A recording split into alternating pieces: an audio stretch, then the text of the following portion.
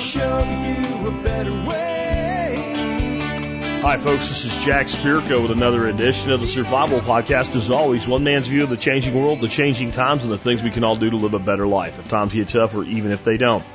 Today is Thursday, May the 10th, 2018. We are up to episode 2216 of the Survival Podcast. And it is a Thursday. That means it is listener calls day. This is where you call in your questions for me. Ask me anything you want to. Give me some information. Give me your opinion. Do whatever you want to do as long as you think about it before you do it, because we do encourage independent thought and thinking here at the Survival Podcast. The number to call, therefore, is called the Think Line. That number is 866-65-THINK, 866-65-THINK.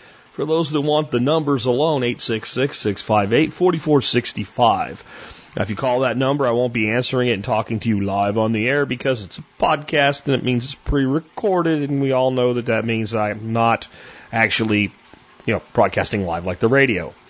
Anyway, you will get a message, and you will say to leave me a message, and you leave me a message, and it will come to me through the magic of the interwebs as an email with an audio attachment, and you might hear yourself on the air. The other way is to go to the survivalpodcast.com, click on Contact, and you can use the speak pipes to also send me an audio message from your computer with microphone or your phone or any other internet-enabled device with a microphone.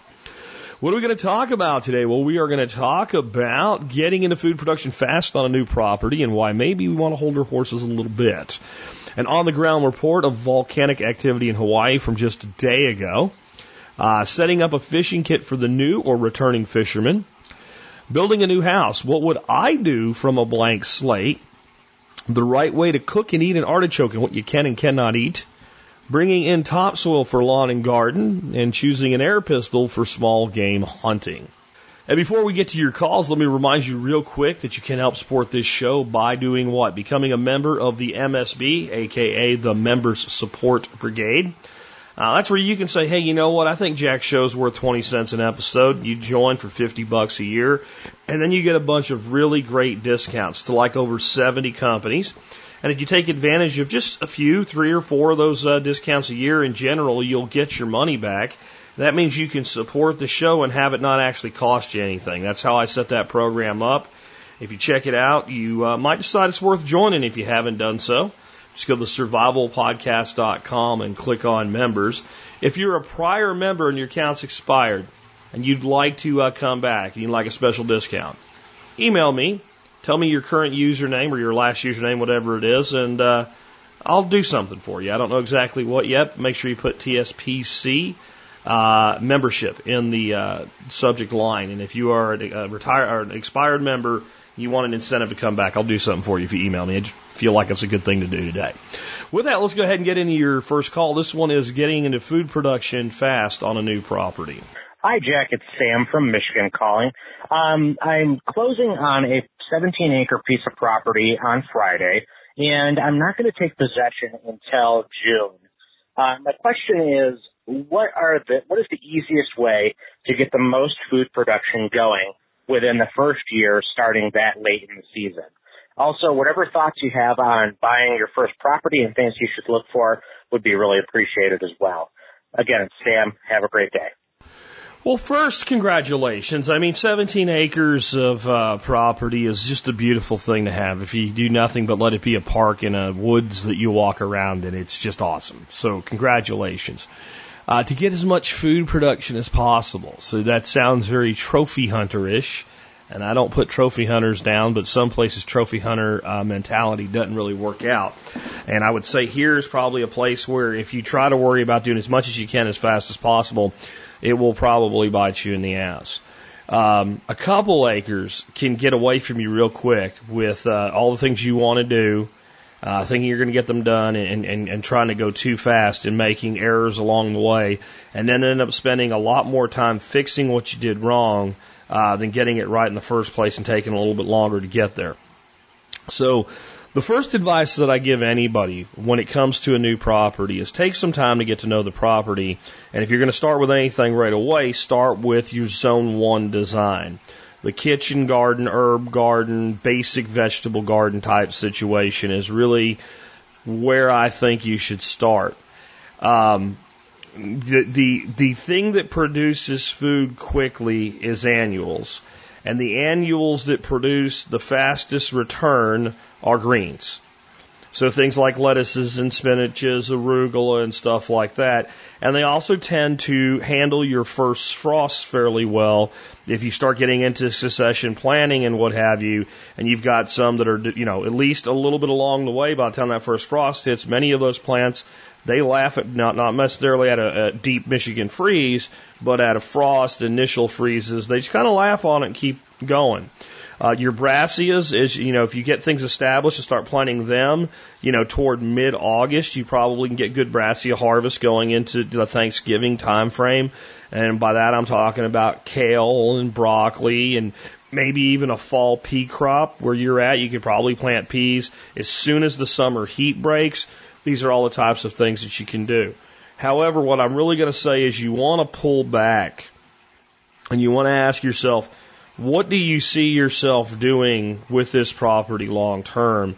And it might be that this year, at least what's left of it, is mostly an infrastructure year for everything else. If you're going to eventually have chickens, well, you need a coop and you need a way to contain and move them around. And that might be worth doing before you even think about buying a chicken. That said, if you do that right, then, September is a time that nobody gets their chicks, and it's a great time to get chicks. Because you're looking at about 22 to 24 weeks, about 6 months of age before they start producing for you. So that would give you plenty of time to get all the infrastructure for chickens in. If you're going to do it, don't let me talk you into it. And then, you're looking at birds starting to lay in late winter, February, March, and you've got a steady supply of eggs then, and you have plenty of time to bring in new birds whenever your birds are atrophying because they've stopped laying. Or if you, and again, I'm not trying to talk you into anything or saying you should do something, like whatever you're going to do, this is how you need to think about it. So if you want to do rabbits instead of chickens or rabbits in addition to chickens, figuring out where your hutches are going to go, how you're going to deal with your winter and make sure that they don't get too cold. How do you deal with the summer, make sure they don't get too hot, all of those things. So really kind of rein in the whole, I want as much as I can get as fast as possible. Now, quick production. The fastest production to be able to start eating food, you don't need 17 acres for, you don't need 17 square feet for. It's microgreens. Daikon radish and black oil sunflower are probably your two most, reliable, predictable, doable, ease of use microgreens. And so that, the reason I even bring that up is it ties right back into the whole concept of doing greens, right? Your green leafy vegetables. Because once it's big enough to cut and come again, you can start harvesting it. And you can harvest it in little pieces, parts all the way through.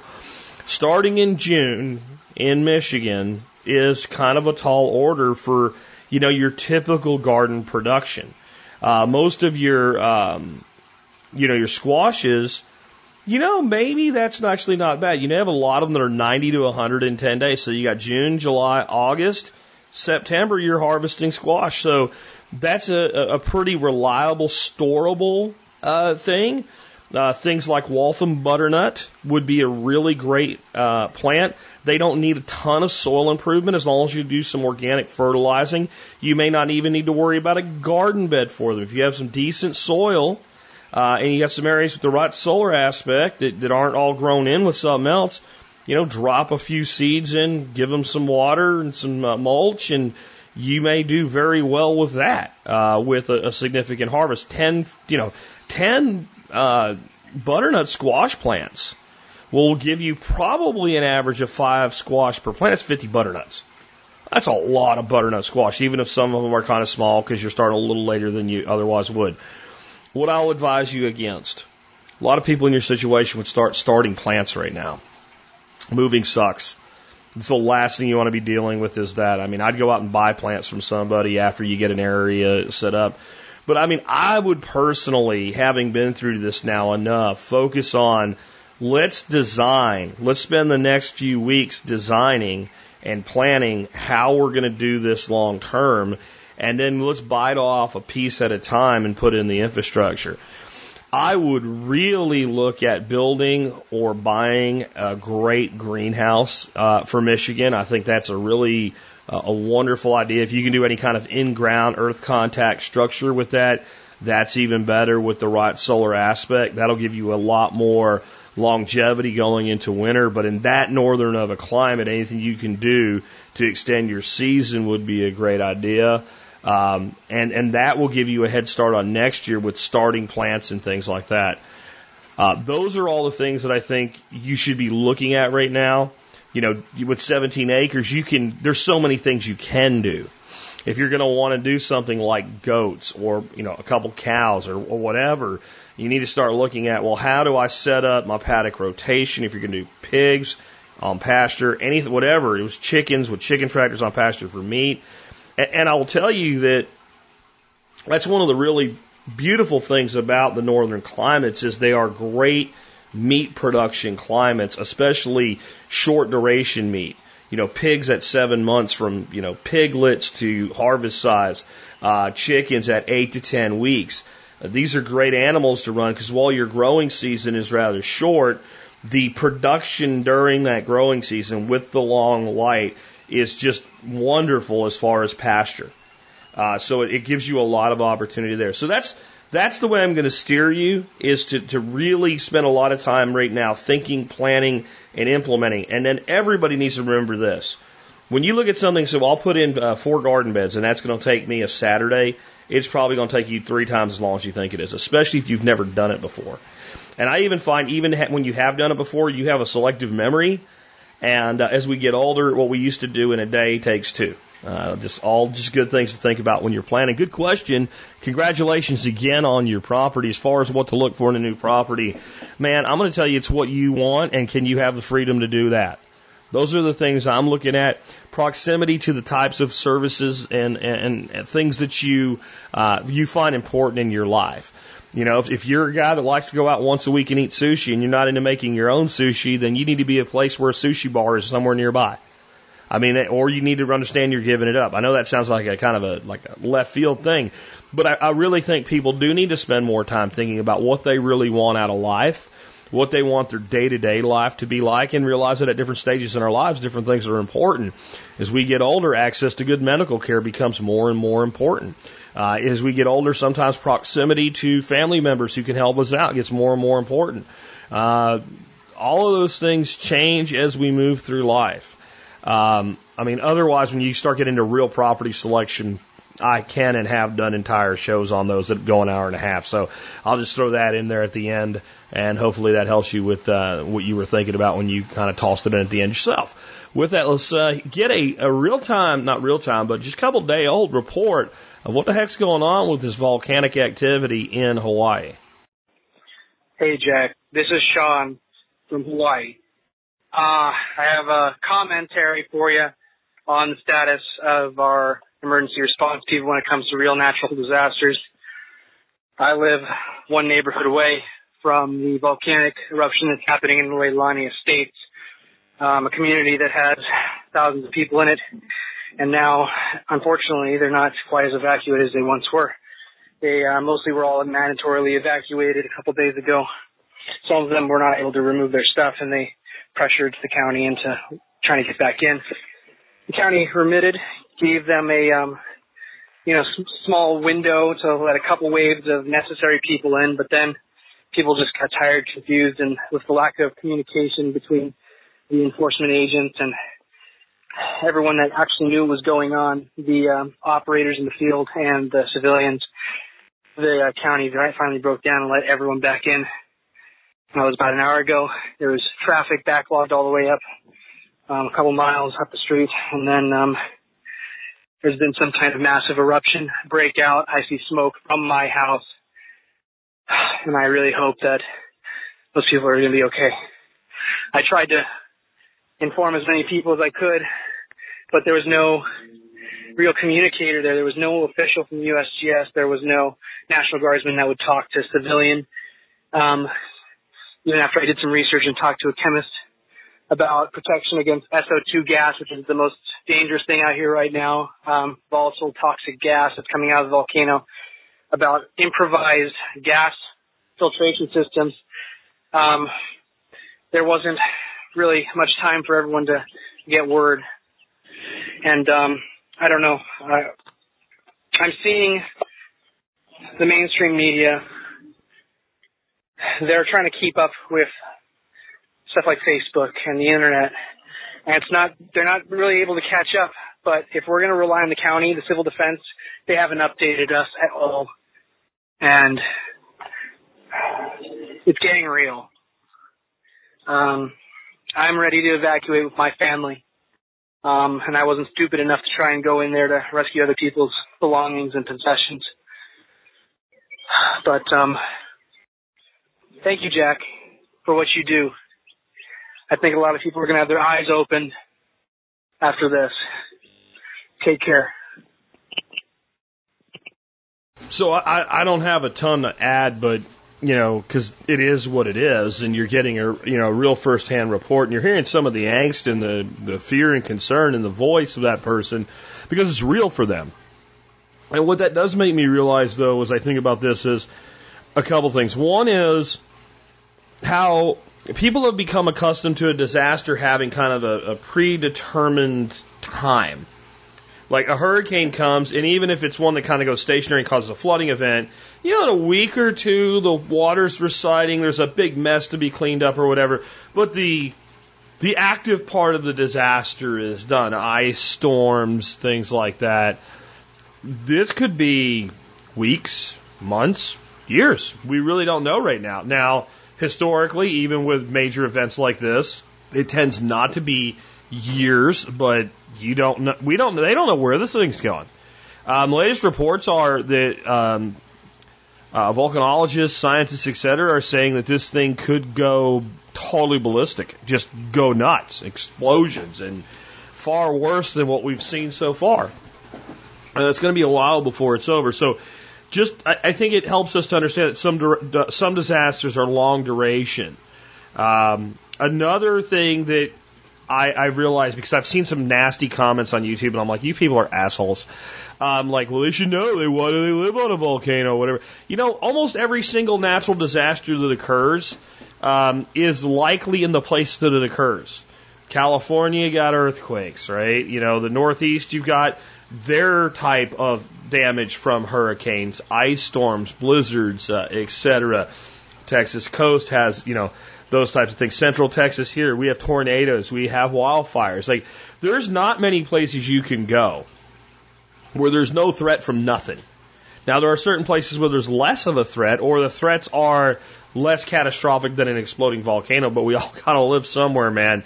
And you know, we should have compassion for people that are dealing with hard things in their lives. Especially in our community. When I see the random ass clown doing it, it doesn't bother me. But when I see somebody saying it, and I know they're part of, like, our community, it really bothers me. Because, like, that's our whole purpose, is to help people be prepared. And it's easy to mock the unprepared, but I've seen many times people that consider themselves preppers, if they are end-of-the-world type preppers, something like this happens, something like a major storm event happens, and they're fairly ill-prepared. Because when we start preparing for the unrealistic, we often end up unprepared for the realistic. So, just goes to show that at any point in time, anything could disrupt your personal life or the lives of the people around you.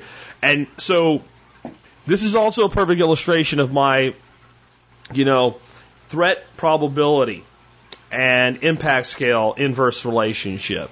And what I've always said is the less number of people that there are affected by a disaster, the greater the possibility that, as an individual, you'll experience it with some regional adjustments. So this has actually, at this point, caused evacuation of about 1,700 people. And if you had said, a person's likely to be disrupted by a volcano in America, most people would say, maybe, probably. Here it is. Here it is. And it also makes me think back to 1980s when Mount St. Helens blew its top, and how big a disaster volcanic activity can be, and how large its area of effect can be.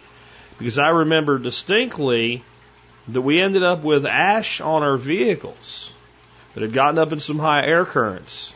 And I was living in Jacksonville, Florida, which, if you haven't checked out a map lately, pretty far from Washington State. Anyway, I wish everybody in Hawaii the best, and this is one to keep our eye on. And again, this won't be one that's just going to go away in a day or two. Let's take another call. This one on fishing. Hey, Jack, it's Matt in East Texas. Got a quick question. Can you come up with a novice fisherman starter kit, similar to what you've done in the past for novice shooters, for $200 or less? Background, I want to get back into fishing. I haven't done any in almost 40 years when I was a Boy Scout, so I have no gear. I have limited knowledge, but have access to area lakes out here in East Texas that are just teeming with good stuff. So I love the shows where you've kitted out a gun and scope and accessories for new shooters in the past. Wondering if you could do one for new or novice or returning fishermen. Thanks, and have a great day. So this is actually a little harder than you might think that it would be. And the reason is, it's kind of like, you've said do a build for people that want to buy a gun. Well, people that want to buy a gun will usually say, Jack, I'm looking for a center fire rifle and scope combo for under $600, specifically because I live in Wyoming and I'll be hunting mule deer and antelope. And right there, man, I can start zeroing in on what, their best play is there from a caliber standpoint, and then take the budget and start to work that out, that, here's some guns that actually fit that price range and something like, what have you. But here, it's a pretty broad thing. Now, you did give me East Texas and Lake, and since you're looking to get a kit put together for under a couple $100, I assume you don't own a boat, so that puts me, and you said lake, so that puts me in the concept of shore fishing at a lake. And we still have a tremendous variety of things. So do you want to fish for mainly panfish? East Texas is loaded with largemouth bass, so do you want to fish more as a bass fisherman? And catfish. Those are probably your three biggest species that would be good food fish. Of course, we also have a lot of crappie available in the spring. So you see what I'm starting to say? Like, fishing is a very specialized thing. And I think what might be beneficial to you is to go listen to my fishing series. But most specifically, I did do a podcast on gear for fishing. I ran that as a rewind for episode 30 of the Rewind series. I have a link to the original one, though, today in the show notes. And when you're there, that gives you a breakdown of all of the ones I had for the series planned. And there's a tag at the bottom. You can click and pull up all the fishing ones from that episode. Specifically, the lakes one would be a good one to look at as well, and also the one on patterns. Because the way we target fish is through pattern. We know certain fish behave certain ways at certain times of the year and feed on certain things, and we look to emulate that. So those are some initial suggestions. Now, on gear, I have my entire selection of gear that I've reviewed so far available from T-Spaz under the tag Fishing AZ, and I have a link in the show notes where you can look that up. Not everything in there really is specific to a beginner's thing, but there's a couple things you'll find if you scroll through there that I think would be very valuable to you. The two reels I have really come down on just loving are the Mitchell 300 series and the Okuma Avenger line feeders. The ABF 30, ABF 40 are really great in this kind of general all-purpose fishing size. ABF 20 is a little bit smaller, but you can find all of those if you just go to the fishing tag and start scrolling. I love the Mitchell 300, though. I'm going to tell you that even though I have personally come down on the side of the Okuma Avengers with the line feeder option, and if you're going to be doing a lot like catfishing and stuff like that where you're going to set a rod down, it's a really great feature, but I still can't fault the Mitchell 300. So I'd go somewhere between those two. And again, I'd be with the Okuma, which is really where I would go today, knowing everything I know, with an ABF 30 or an ABF 40. It's just the size of the reel that all we're talking about there. On a rod, I would just not even look at anything other than an Ugly Stick Elite. The Elites are the ones with the really nice guides on them, and they have cork handles. I would be looking for something in the 6-foot, 2-piece medium action as an all-around rod. I'm a really big fan of going a little bit lighter, but since I don't know where you're going, I'll tell you that that's kind of that 6 foot to 6'6" medium light action is a really good place to be. I'm more in the light action, 5'6", 6 foot, fast action rods, because of what I like to do. But that little bit more beef to it, that's going to work well for you if you're doing, fishing for bass and having to work certain lures and things like that. Now, that said, if you're going to really target bass and you don't mind the learning curve, a bait caster is probably a better option. So that's why I said this is very personal. But let's say we go with an Akuma and an ugly stick pair. We're looking at $100 to $120. That leaves you about $80 for tackle. That's plenty, but now you got to figure out what you want. Obviously, a good assortment of hooks and weights, that can be very affordable. If we start talking about fishing with lures, that's different. Do you want to fish with bait? You see what I'm saying? This is actually hard to do unless you're specifically targeting something. And then in certain instances, I don't know how much help I'd be. I'll throw a rubber worm or gets it or something like that, or jig and pig for bass every once in a while. But I'm not really a bass fisherman. I'm a cat fisherman and a pan fisherman, and I love fish for white bass. So most of my artificials that I use are going to be on the white bass side. I'm a big fan of like a good 1 ounce slab, like a TNT bomber slab for those. And you can go through, if you're gearing up for that, you can go through $80 pretty quick buying a bunch of different colors and shapes just on slabs. So you got to really think about what you want to do. For most people, I think, a good assortment of hooks, different size weights, things like that, and get out and fish, and then you'll find what you need. You'll meet other people fishing, emulate their techniques, see what they're using, but I'm going to say that base of the Ugly Stick Elite rod, that is the best quality rod for the money that you can get, in my opinion, without spending more money on just the rod than you want to spend on everything. And the Akuma Avenger reels, I am such a fan of them.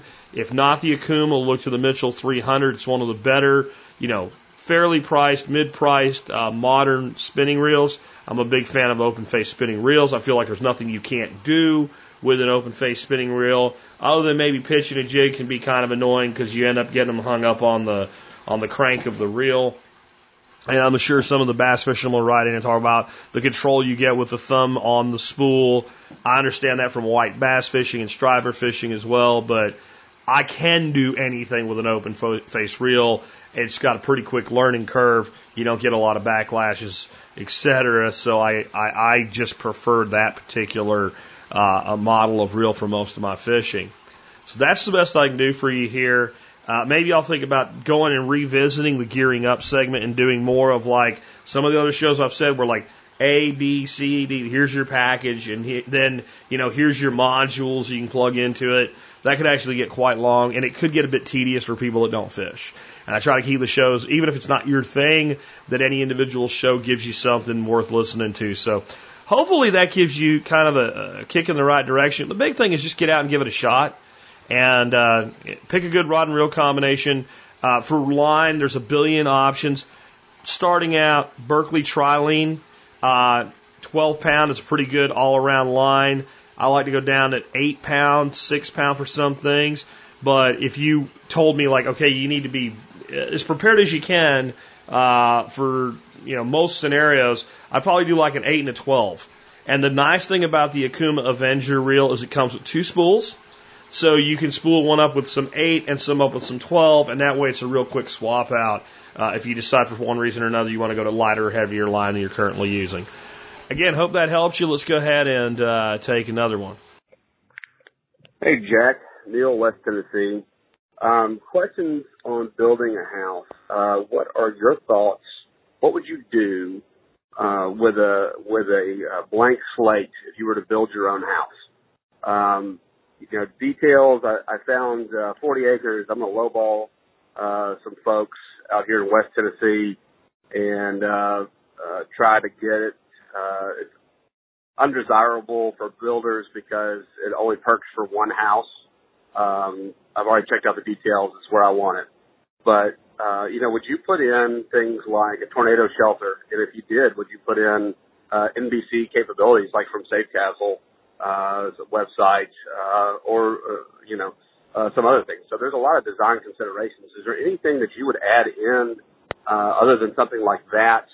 And then how far would you go with some of these specialty details? And I'm not talking about just, amenities that, you want, a good kitchen, a living room, big dining room, etc.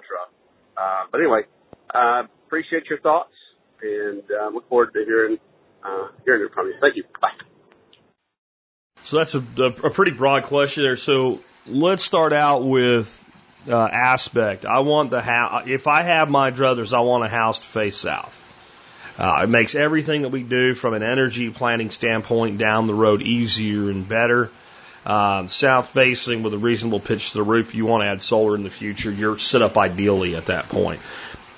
If you decide that if you're ever, of the mind that you would ever want an attached greenhouse to a house, think about more than just the aspect, but what that would look like. Because I have a south-facing house, and there ain't a good place to put a friggin' greenhouse on it, on the south side of the house. It just isn't. It doesn't really make sense in any way, shape, or form because of the layout of the house and the layout of the exterior. So that would be like another thing that you would think of. So that really is not saying do that or don't do that. That's really saying, like, think about long term, the things that you're not even going to do when you build it that you're going to want, and how will those things fit in the future would be a good thing. Next up, no one ever said, anywhere I ever was, God, I wish this room was smaller. I think my main complaint with most production houses is the rooms are smaller than they should be. And I mean this with houses that have 3 bedrooms, 4 bedrooms, or 6 bedrooms. I've been in 6-bedroom houses and go, dadgone, why are all the bedrooms 10 foot by 10 foot? So think about, whoever you're working with as a builder, architect, etc., making rooms a little bit bigger than they would normally be. That adds a tremendous amount to the resale value, and not just the resale value, the marketability. When people walk into a house and they feel like the rooms are large, it makes the house sell really, really well because, especially when people are looking like where their kids are going to live and whatever. And, you go in and you look at a room's 9 by 10 and you're a parent that wants your kid to have, a nice room. That's like a big closet anymore in the minds of the average American. So bit bigger room. Really think about the layout of the kitchen so that you can have as much counter and cabinet space as possible. And some level of open concept. Think about bedrooms, and I want to put my bedrooms, if possible, on the north side of the house where it's cool. And specifically, your coolest place is going to be your northeast to north center of a house. We tend to sleep better when we're cool. We like to be cool when we're asleep. Even in the winter when you might want to be a bit warmer, you can always have some way of providing heat or whatever. But a lot of times when people go to sleep and they initially feel like it's kind of cold, once they get under the blankets and all, their body heat is retained and they're plenty warm to sleep and they sleep better. So think about making sure that, because you can't have every room in a cool zone based on your solar aspect, but you can choose the ones that go there. On a tornado shelter, if I was going to build a house from scratch anywhere where tornadoes are likely, yes, of some sort, shape, or kind. Now, a good friend of mine from Arkansas named Sean was a builder by trade. Built a house for his family. Really beautiful. Builders generally build themselves really nice houses. And off his master bedroom, he had a big, beautiful master closet. And in the back of that master closet was a sliding concrete door. And that's where he kept his guns. And that was their tornado shelter. It was just done with poured concrete walls. And it was really easy to do because they planned it when they built the home. Assuming you're not going to have a basement, that's kind of the way that I would go. Nuclear, biological, chemical filtration. It's not where I'm putting my money. I'm not going to fault someone that does it. I don't care what they keep saying about Iran. Iran's not going to develop a nuclear missile and nuke freaking Tennessee. It's not going to happen. It's not going to happen. Don't let the current hysteria, everybody losing their minds, just like they were over North Korea just a few months ago, get in your head. Again, it's not something I'll ever come down on somebody for investing their money in. I just think that it goes pretty low on my threat probability scale of what I want to do. Tornadoes, on the other hand, Most people do not know this, but the state of Tennessee is most years number one for the most amount of deaths in tornadic storms. That is a combination of a couple things. One is there's an awful lot of people that live in mobile homes in Tennessee. Well, there's also an awful lot of people that live in mobile homes in many other states. It's not just that. It is partially because Tennessee is a much bigger state than it is in the heads of most people. I think tip to tip coming in out of Virginia toward Bristol all the way to Memphis is a little bit over 500 miles. So it's a very long state right in the middle of, the major storm central components of the U.S. with a lot of people living in older homes and stuff. That said, it still means they get an awful lot of freaking tornadoes in Tennessee. If I was building a house from scratch, if it was possible, I would do a basement. I would do a basement because it basically doubles your square footage and can be finished off as you choose. It provides a great storage environment, and it basically doubles your square footage for nowhere near the cost that typically of adding a second floor above a house. I would personally not build a two-story house if I was doing it from scratch. I don't have anything against two-story houses. I own one. But if I was planning one, I'd rather have a single-story kind of sprawling house to get the footage I want out of it than an upstairs. If it's going to be your forever home, you're going to get older. You ain't going to want to go up there. Your hips and your back's going to hurt. Trust me, I know. And, looking at folks a bit older than me, I know it doesn't stop. So it keeps getting more and more the case. So that's, I would build a one-story home. More efficient to heat, more efficient to build. Especially when you have that much land and you're not. The reason that two stories are so popular in America today is two things. One, if we do a split concept with the master downstairs and the kids upstairs, it gives parents and kids separation. That's one reason. But the biggest reason is because we're trying to fit so many dadgone homes into such a small land footprint that we can make a bigger home by going up, especially in places where basements don't work well or they've kind of fallen out of favor. So I would, opt for that single floor design, kind of sprawling, bigger than average rooms. If the average home in your area, has a living room that's 16 by 20, I'd want to build, at least 18 by 22, probably 20 by 24 for a living room. If the average master bedroom is 14 by 16, I want to go 16 by 20 minimum. I want to do it because it just makes your life better. It makes it easier to arrange furniture. It gives you the ability to rearrange things. A lot of times in smaller rooms, everything works just fine. If you put the couch on one wall, etc., when we make the room bigger, we're able to do more things with it, and it makes the home more marketable. People say, well, if the bigger house is harder to clean, less people. That's not how it works. It's not how it works at all, and people don't really think that way when they spend their money. So these are some of the things that I'm going to think about. I'm also going to look about what are my options from a structural standpoint, doing structural foam.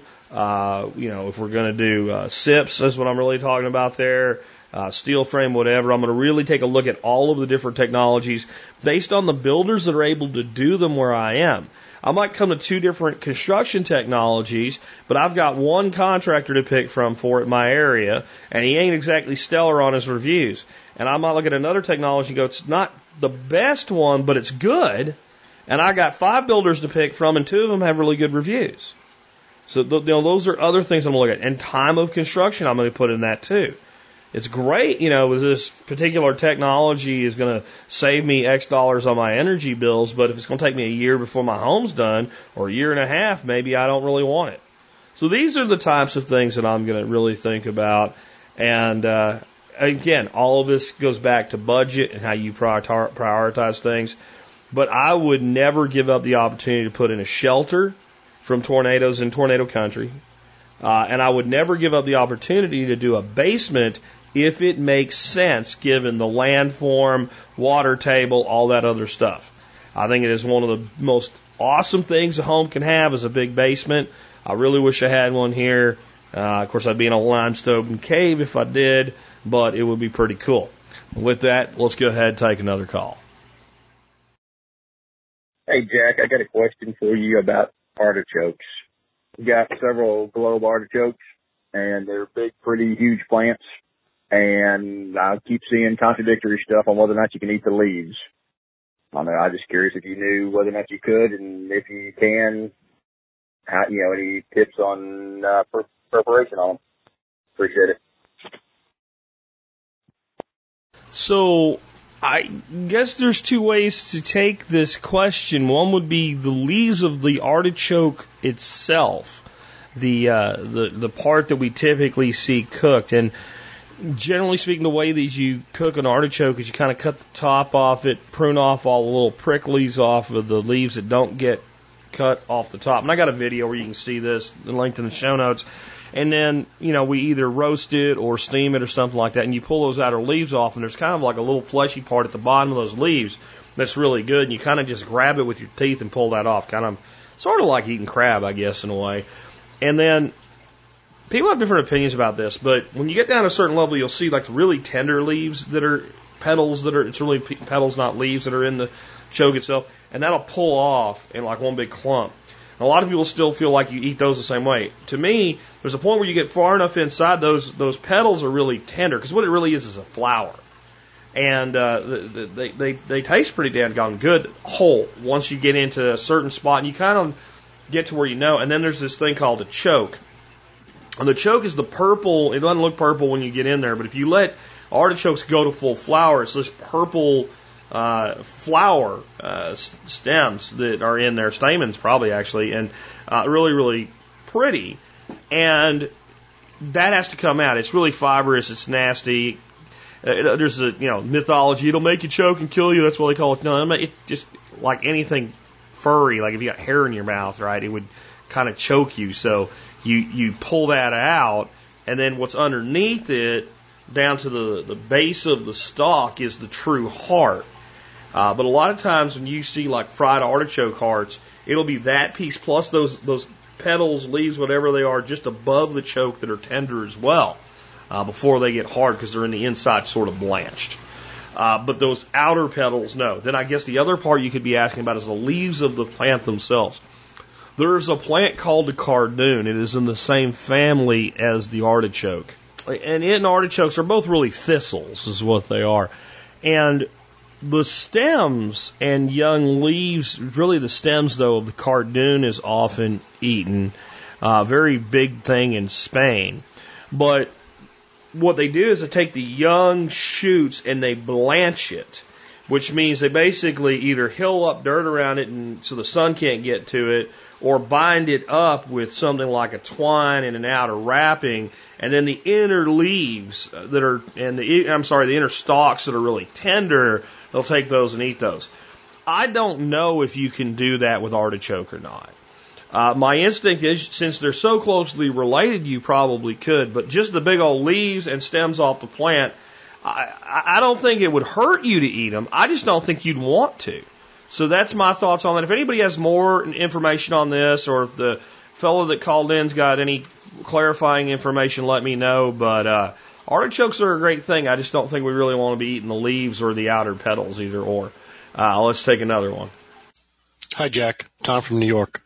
My question is, how many inches of topsoil do I need for grass, and how deep should a garden bed be, given the following details? When I first purchased my home, the entire yard was beach sand. In an effort to regrade the property and get some firmness to the ground, a friend got me 90 yards of fill delivered for free, and he even spread it out and regraded the property. The problem is that the fill was compromised mainly of rock and crushed rock. When it's dry, it's as though my entire yard is a concrete slab. When it's wet, a giant mud pit. My plan is to hopefully get away with spreading 2 to 4 inches of topsoil for the yard and 8 inches for the garden bed. Thank you, Jack. P.S. I will send pics in an email with the subject of TSPC listener call soil depth. Thank you.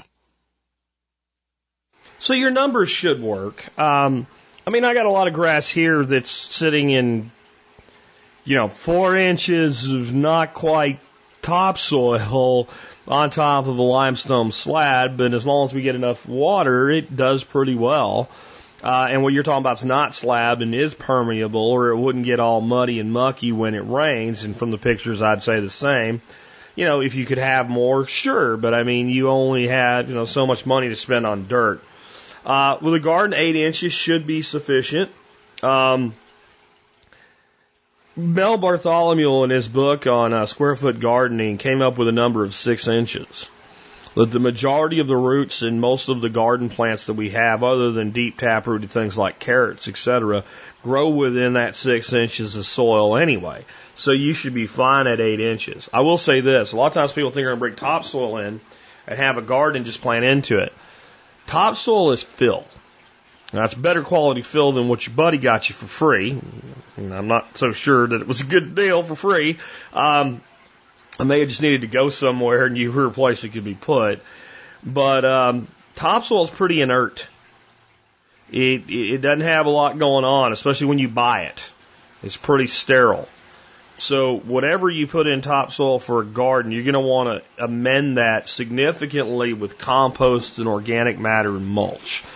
And you're going to want to heavily fertilize in your first year of production with, whenever you build a garden bed, if you're going to build it based on topsoil that you purchased, you're going to want to heavily fertilize in addition to all that organic matter in your first year. And by heavily fertilize, I mean at least twice what the application rate says on the bag or the bottle it comes in. And you want to use, obviously, an organic fertilizer, something like Dr. Earth that I recommend, liquid or solid, and I recommend both. And I recommend really spending a lot of extra time focusing on fertility in that first year with that new stuff. Because, again, whatever you buy is probably not going to have a lot going on for it. With grass, same sort of kind of thing, except it probably ain't as, big a deal.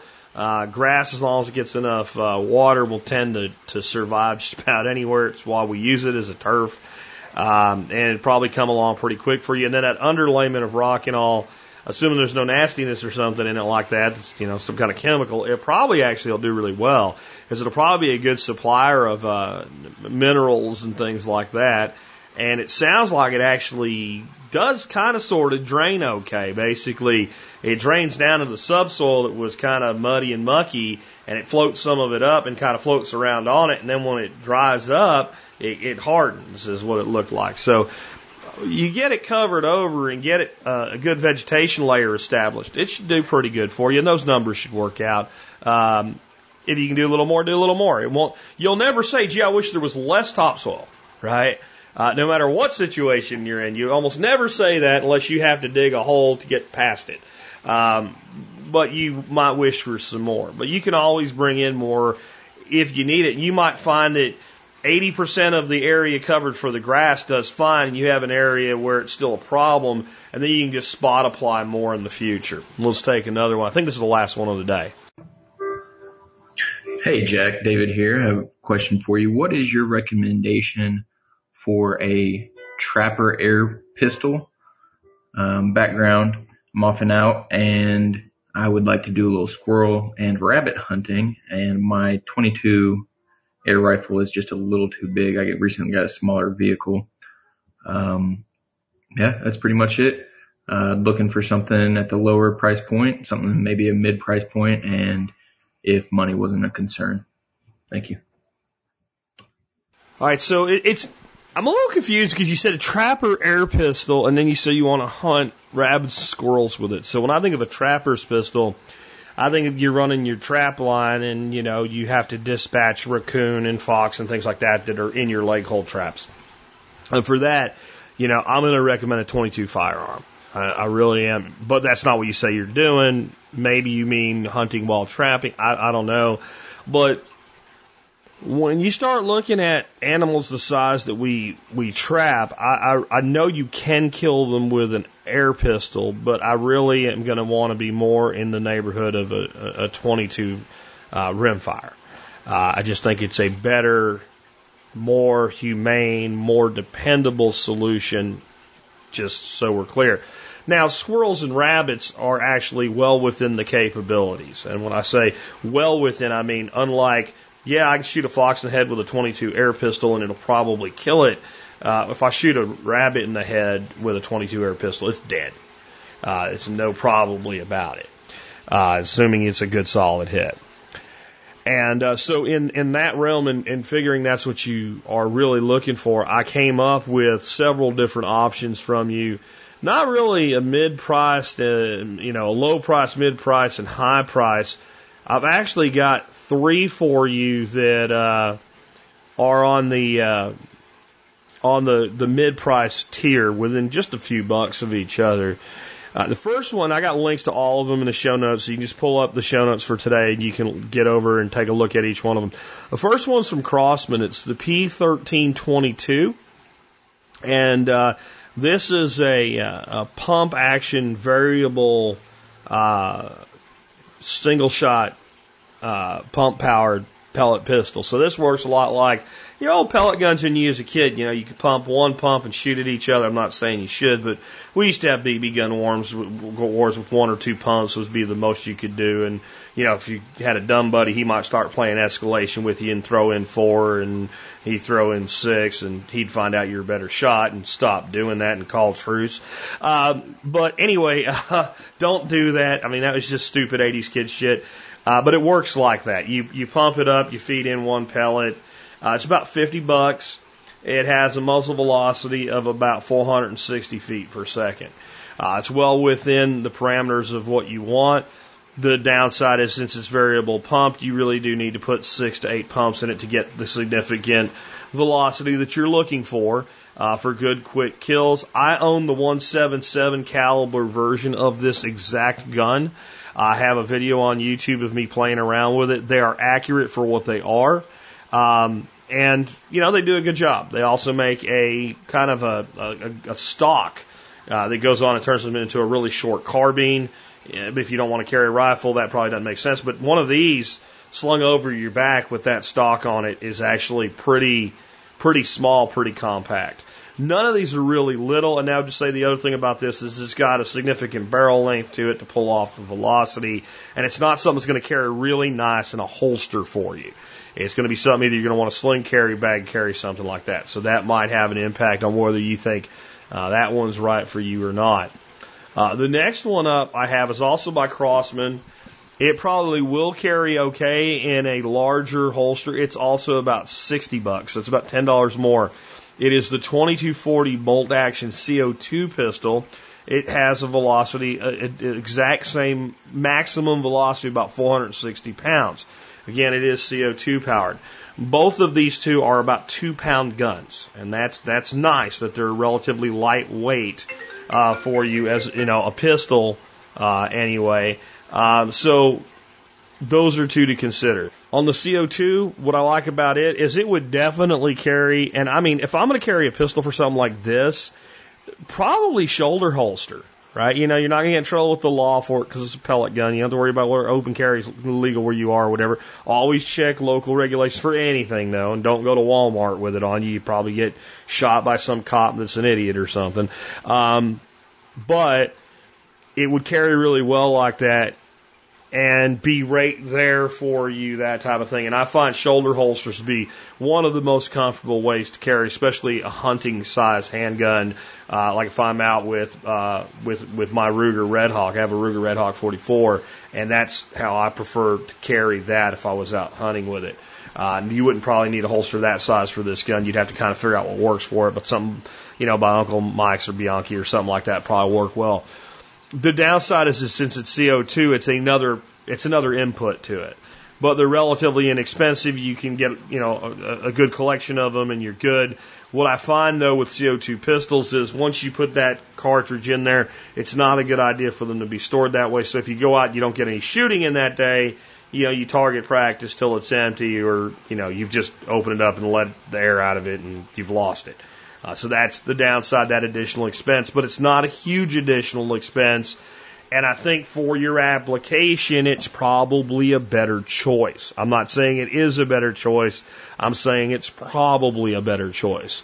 The next one I have for you is made by Benjamin, and it is the Trail NP break barrel air pistol. And it also has a fairly decent muzzle velocity. The thing I don't like about it is it's a .177 caliber, and I felt that it was a good idea to find something for you that had a little bit more zip to it. It's got a muzzle velocity of about 625 feet per second.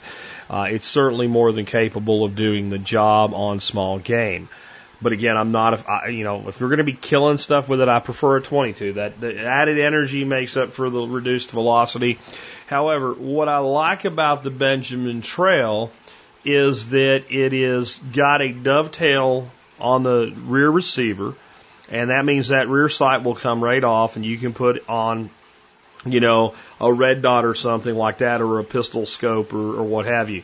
And with that, they're very accurate. I doing some research for you. I watched quite a few, video reviews of them, checked out Pyramid Air's thoughts on it, and they're really a good place to get information on air guns.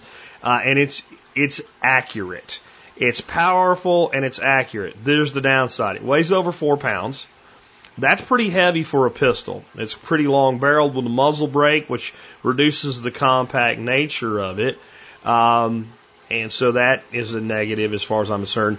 Since it really is a nitro piston air rifle shortened with a pistol grip on it, it's a fairly heavy brake barrel cock.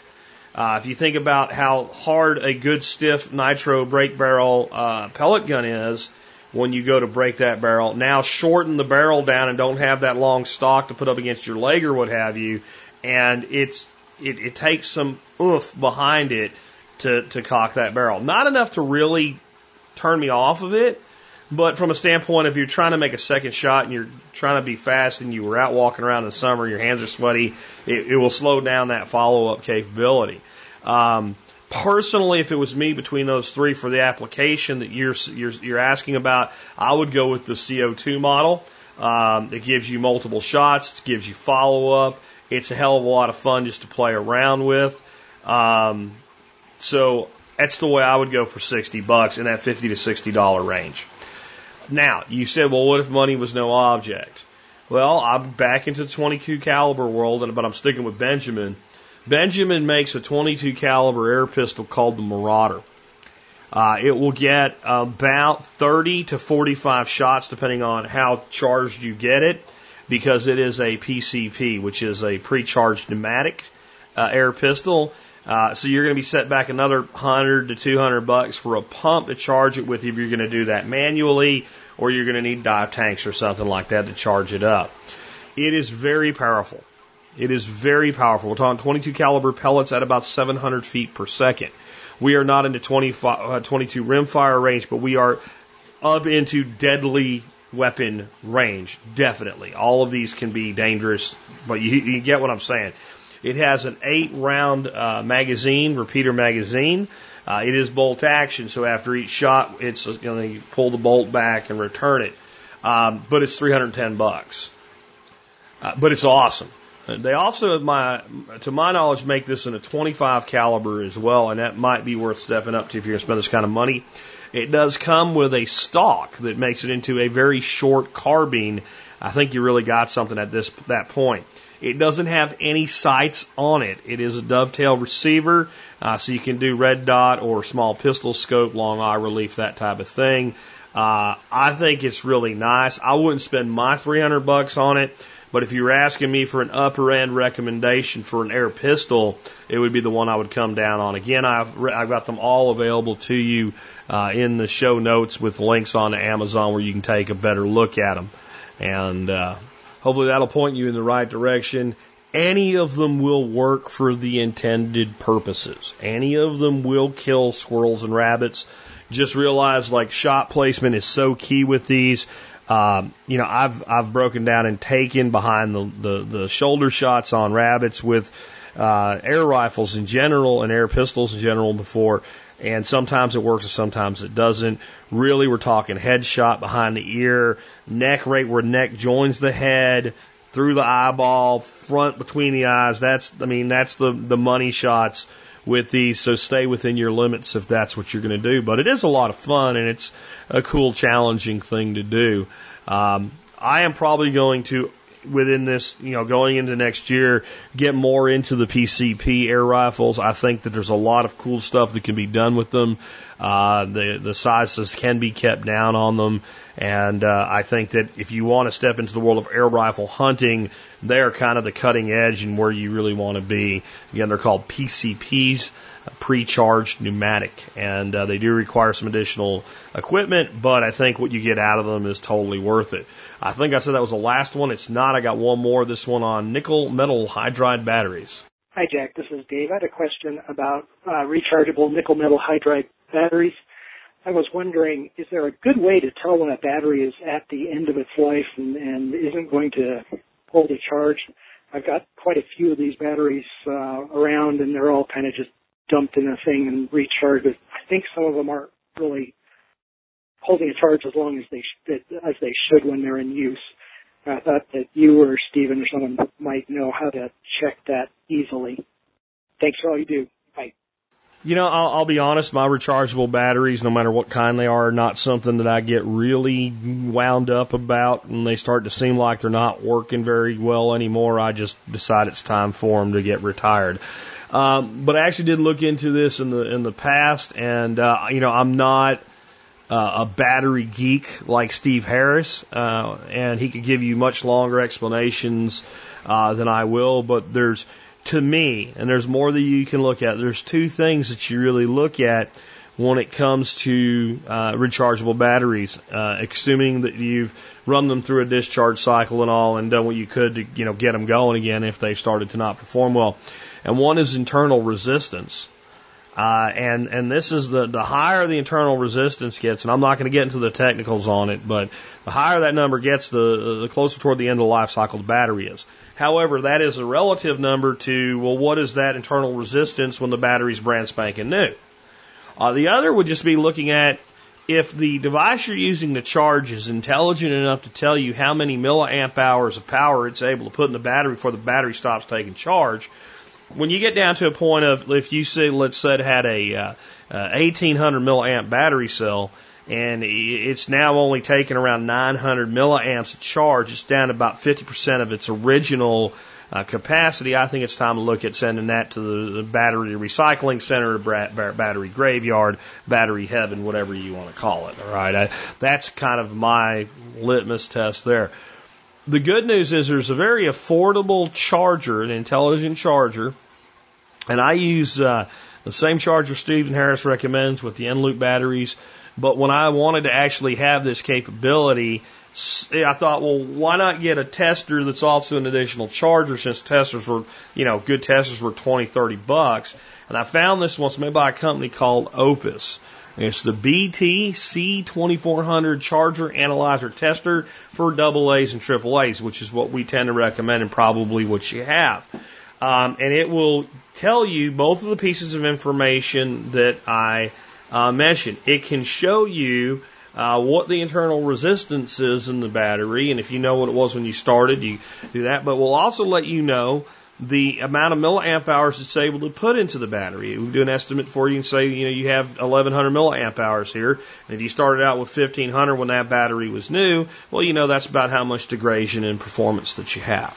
Now, as far as internal resistance, there's a whole big giant technical explanation for it, and you can do it with your own, test equipment or whatever. I have, if you want to geek out on it or whatever, I have an article that I've linked to today that you can read.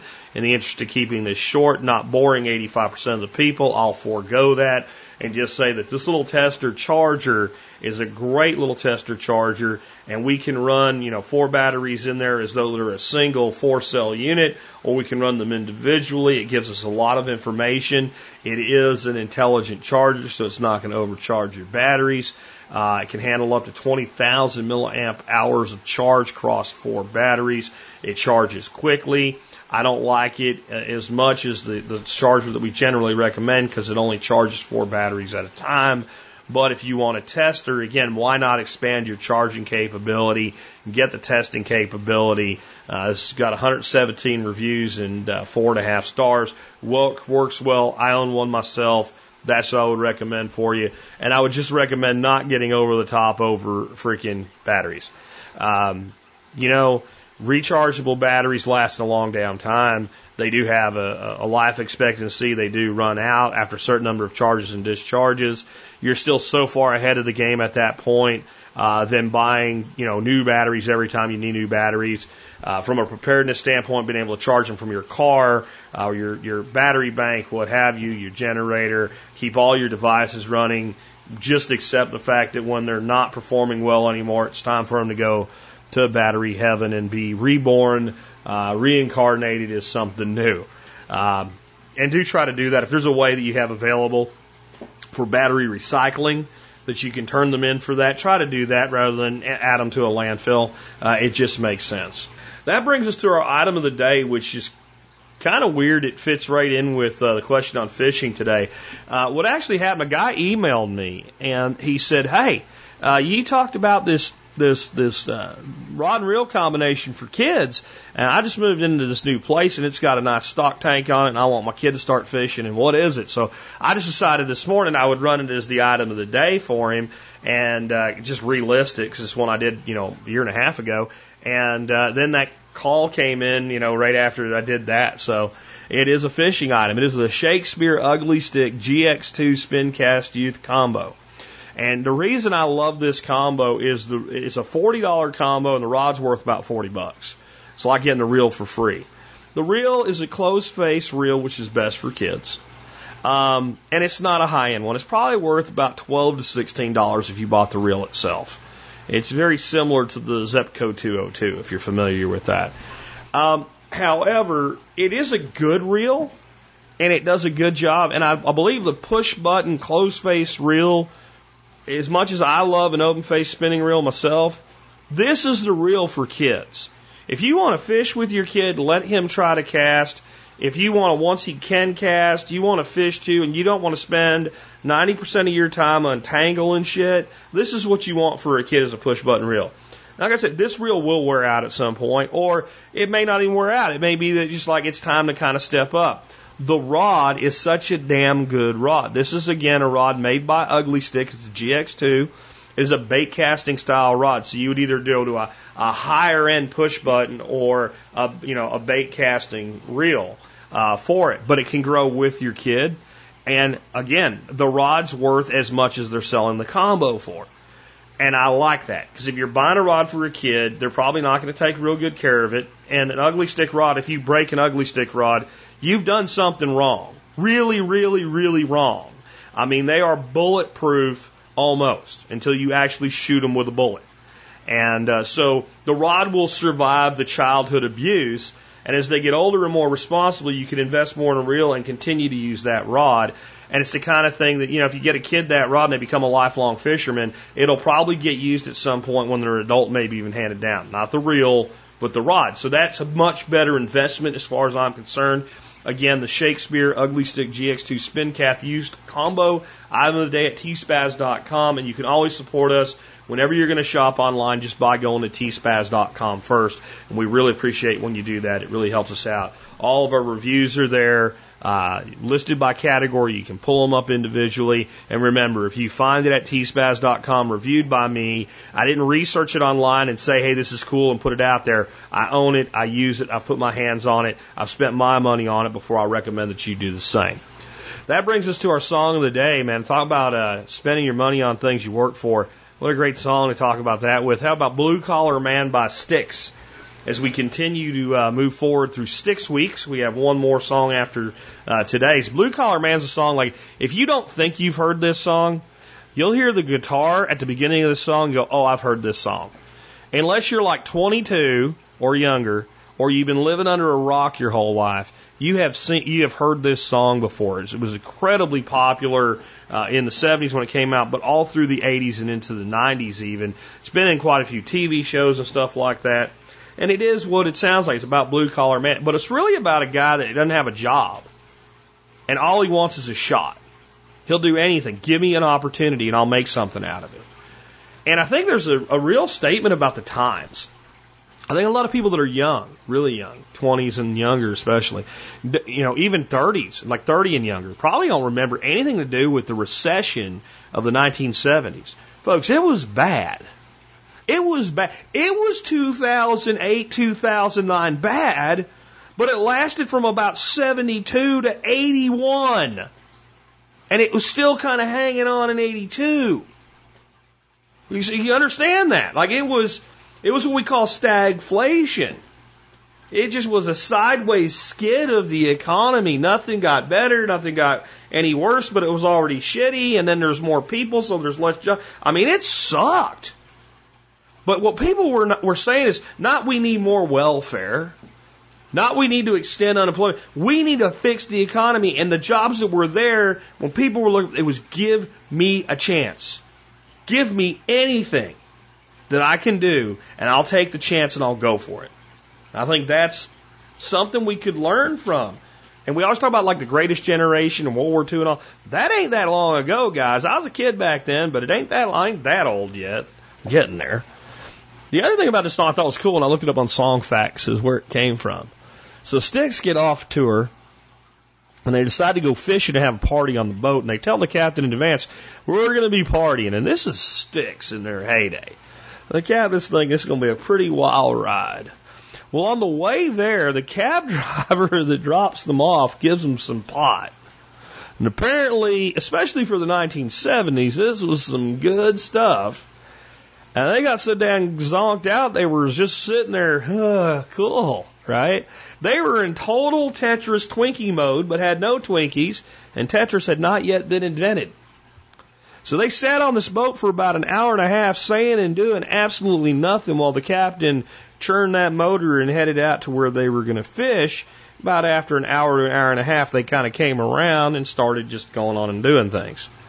Well, the way that relates to this song is they're sitting there listening to the motors on this boat turn at these low RPMs. So after Tommy Shaw comes back from his pot-fueled deep-sea fishing trip, having listened to those motors churn with that, you know what I'm talking about. If you've ever been on like a big boat that's moving slowly out there on the ocean, and gets an acoustic guitar and comes up with the guitar for this, and then eventually it becomes the song Blue Collar Man. That's a kind of the history of rock and roll type thing there that a lot of people wouldn't know. Came out originally in 1978 on the album Pieces of Eight. Blue Collar Man by Styx. One more day to go in Styx Weeks. Hope you guys enjoyed today's show. With that, this has been Jack Spirko with another edition of the Survival Podcast, helping you figure out how to live that better life if times get tough or even if they don't.